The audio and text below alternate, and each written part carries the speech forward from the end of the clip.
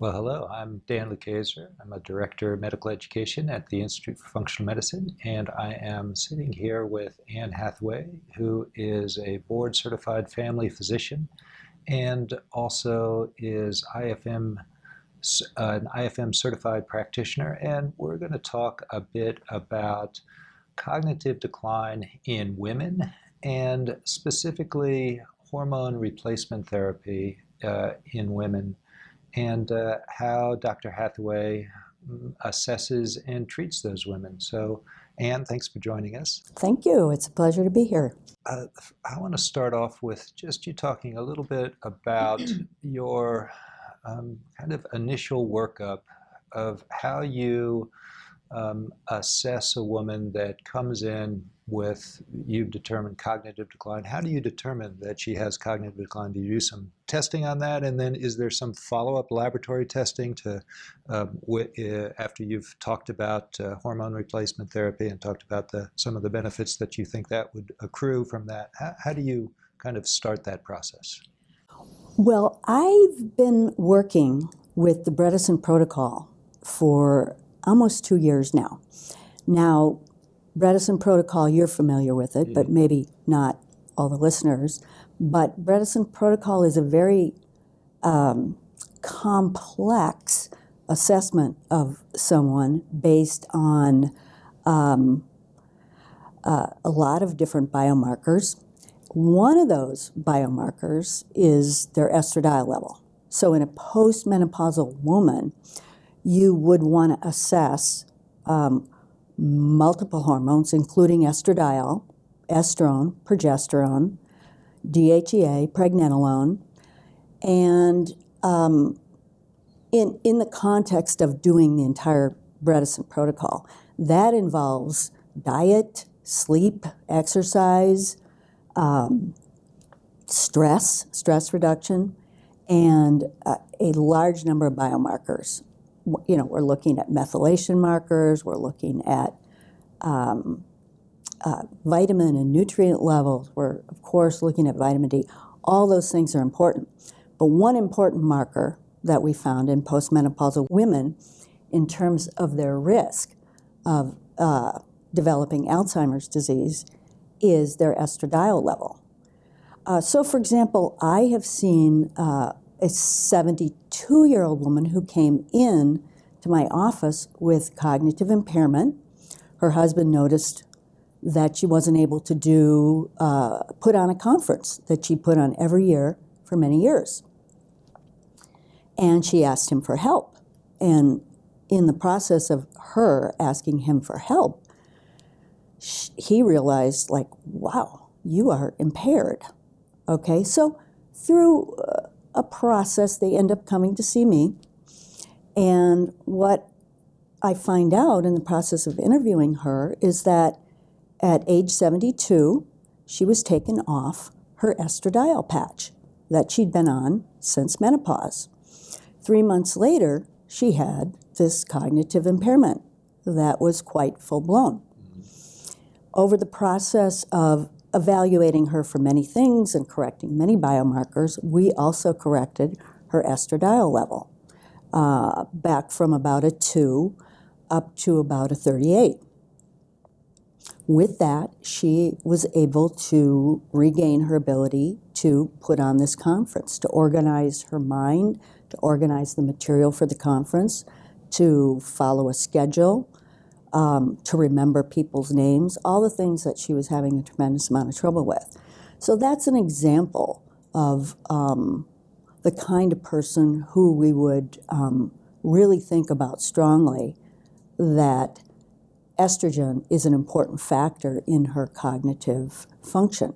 Now, we corrected many things. If you're familiar with Dr. Bredesen's protocol, you know, he talks about there's 36 holes in the roof when you're looking at a brain with cognitive impairment.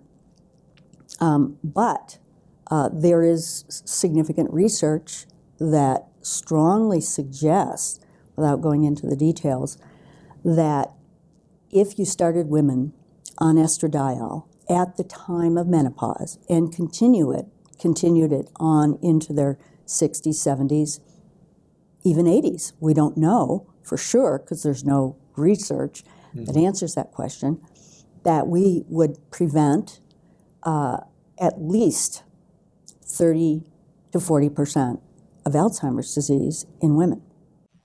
So that raises some interesting questions. So you obviously are, as you pointed out, are fixing a number of holes in the roof, and so using systems biology, a functional medicine approach, and hormone balancing replacement is but one.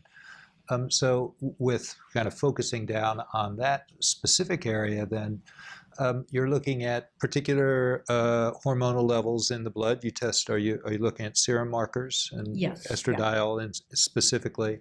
And then what I'm curious, and I think the listeners will be curious, is you alluded to, well, how long do you keep them on? That do you do that indefinitely and follow up? And as another part to that question, what if a woman is perimenopausal and has some cognitive decline that you've measured in some way? Are you doing that same kind of, obviously it's a little bit harder because you don't know where estradiol levels are, but can you speak to both of those kind of two bigger questions? Yeah, absolutely. There are a number of women, probably the majority of women who have some kind of difficulty at perimenopause, or what we call the menopausal transition, right? Sleep difficulties, mood changes, of course, the hot flashes and the night sweats, all of those things. And some of those women definitely have issues that are cognitive in nature. I've seen several very high functioning women who function as CEOs or run a big law firm or that kind of thing. And they're extremely talented and good at what they do. And they go through menopause, they're in the menopausal transition, and boom, they can't delegate, they can't prioritize, they are completely dysfunctional. Now, this is a minority, but it is very interesting when you see that kind of a person. And if we correct their estradiol from somewhere below 10 to back up to 40 or 50, they are back on. I've seen that repeatedly. I mean, I've been working with bioidentical hormones for over 20 years now. And so over the years, I've seen quite a few women in that position, even though it's a minority. And absolutely, they are astounded at how much that drop in estrogen impacts their ability to function. Mm-hmm. And how about the long-term use of estradiol in their 60s, 70s, or 80s? Once you put somebody on, a woman on that kind of therapy, are you leaving her on that therapy and continuing to monitor her estradiol levels in that case? Absolutely. I mean, always and importantly, we have to assess the woman in terms of all of her risk factors, and you always have to do a risk-benefit analysis for each woman at each stage of life. And that's quite a complex process to go through all of it. But of course, the elephant in the room is always breast cancer, right?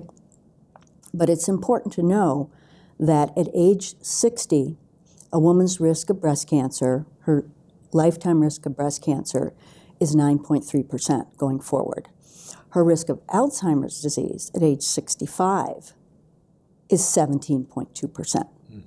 So, you can't, one of my big issues here is that what's generally understood by most physicians and the general public is that estrogen increases breast cancer risk.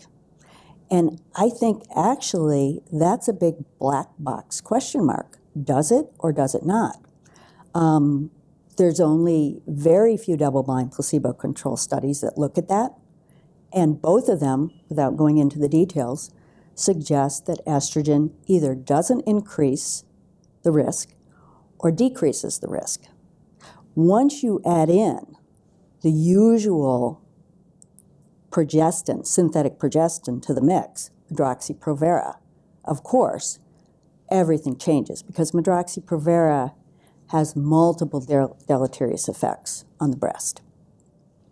Medroxyprogesterone has been shown over and over again to increase breast cancer risk. So if you take that out of the equation, everything changes. So anyway, both at the time of menopause, at 60, at 70, at 80, I would reevaluate a woman for her risk to benefit ratio, and I would continue her on estrogen, all things being equal, right? In particular, of course, if they're an ApoE4 carrier, it's more important. If they have a family history of Alzheimer's disease, it's more important. If they have a history of major depression, because all of those things, ApoE4 carrier, Alzheimer's disease in a first-degree family member, or a history of major depression, they are at increased risk of Alzheimer's disease. And you have to put that into balance with whatever the possible breast cancer risk is. And so in most cases, when you have someone with obvious cognitive decline, you're going to err on the side of keeping them on the estrogen, in my opinion. Bioidentical progesterone, there's not a lot of good studies, but bioidentical progesterone has not been shown in the one study where they used it, the KEEP study, to increase breast cancer risk when it's used with either low-dose Premarin or transdermal estradiol. And it's important, I haven't said this yet, it's very important to say that I only and always use transdermal estradiol. Oral estradiol is a bad idea for multiple reasons. It increases C-reactive protein, it increases fibrinogen, increases PI1, so it increases the tendency towards coagulation problems. So transdermal estradiol has been shown multiple times to be superior for cognitive results, and it also has no effect on C-reactive protein, fibrinogen, or other coagulation markers. Mm-hmm. So are you using then natural progesterone along with estradiol in women with intact uteruses and that sort of thing? Or so is it you're using both of those, and therefore are you measuring both of those? Absolutely, yeah, yeah. If a woman has a uterus, you have to give her progesterone to protect her uterine lining from endometrial overgrowth, which can then become endometrial cancer. That's an important thing to be aware of, and you need to balance the estrogen with the progesterone. That's a kind of a technical thing where you need to learn the numbers and how they work with each other. But at a certain estrogen level, okay, you determine this woman does well cognitively at an estradiol level of 40, but not at an estradiol level of 25. So you need to have a progesterone level that matches that estradiol level of 40 and is protective of her. Mm-hmm. So you mentioned you're kind of balancing the risks with cognitive decline / Alzheimer's versus risk for breast cancer. So, and you mentioned some genetic tests, obviously ApoE4 as a potential marker for cognitive decline in Alzheimer's. Are you also then doing other tests on a regular basis, looking for genetic markers for increased risk for breast cancer? Are you looking at, CYP, 1A2, and Yes. those sorts of things? Do you do that regularly? And tell us a little bit about those specific tests that you're using. This is a complicated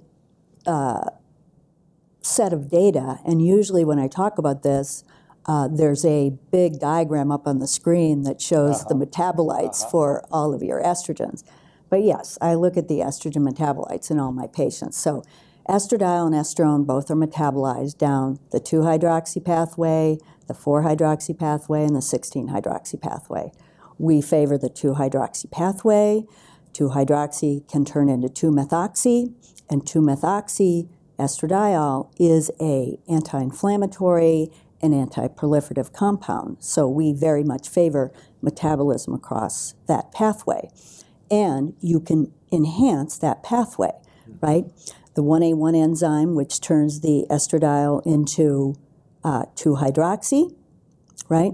So that can be enhanced by cruciferous vegetables, by diindolylmethane, by indole-3-carbinol, which are supplements that include the active ingredient in the cruciferous vegetables.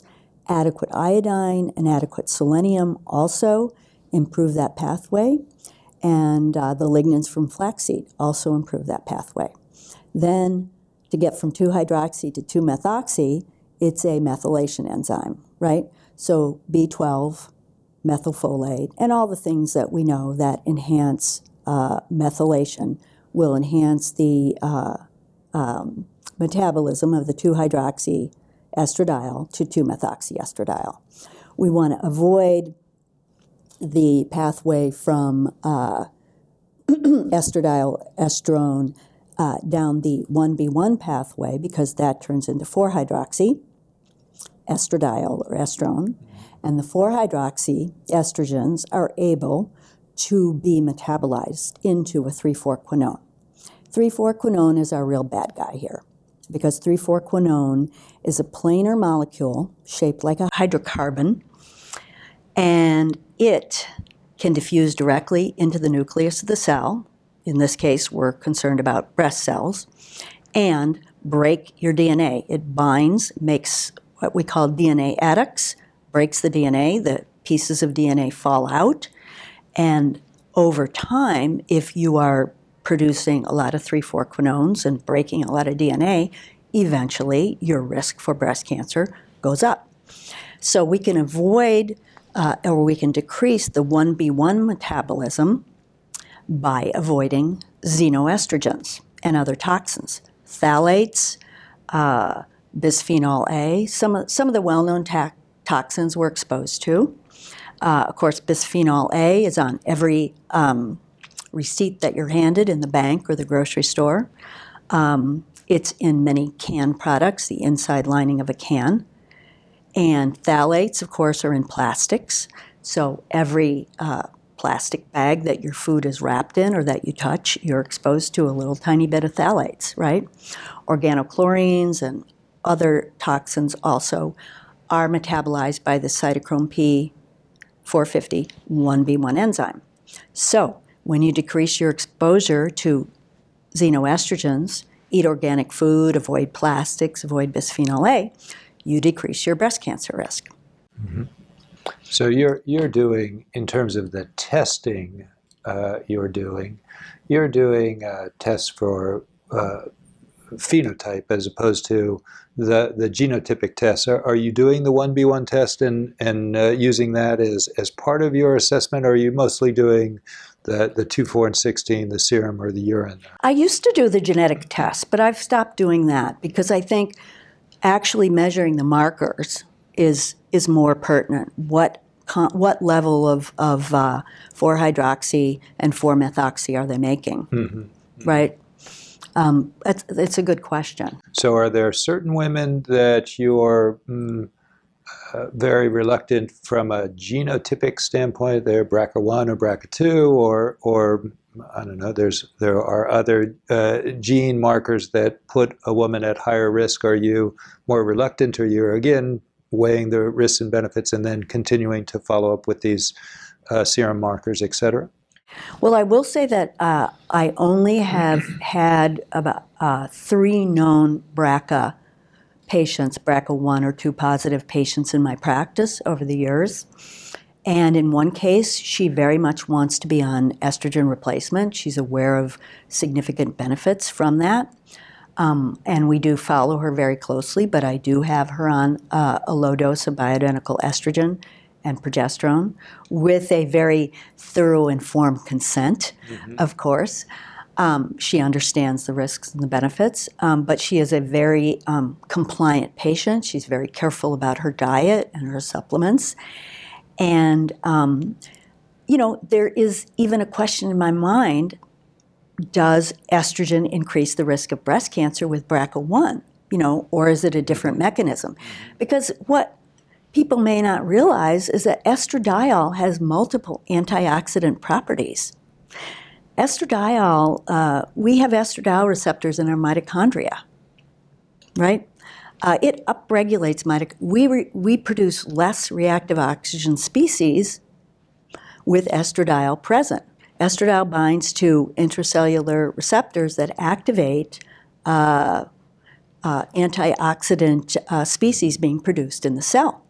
So the same reasons why estradiol is protective in the brain, there may be protective activities in the breast, especially if you metabolize your estrogens correctly, and that is something that we, an individual, and we as the physicians advising them, have a tremendous ability to impact the health of the breast on estradiol by the kinds of things we talked about when we're talking about the metabolic pathways. Mm-hmm. Well, I want to thank you, Anne, for really giving us a larger systems-based functional medicine approach to not only cognitive decline in an older woman, but really specifically diving down into what you do in terms of hormone replacement therapy.